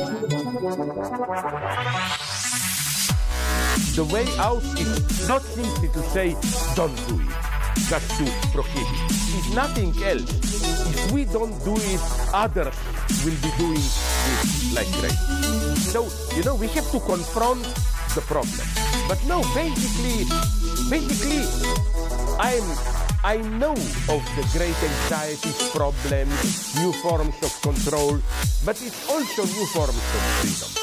This is why I always emphasize that internet and all this new digital stuff, it's a very ambiguous phenomenon, but it's the field of struggle. New forms of enslavement, but at the same time, new incredible forms of freedom. We have to accept the fight with no nostalgia for old, allegedly more authentic communities or whatever. I'm not afraid. I'm not afraid. I'm not afraid. I'm not afraid.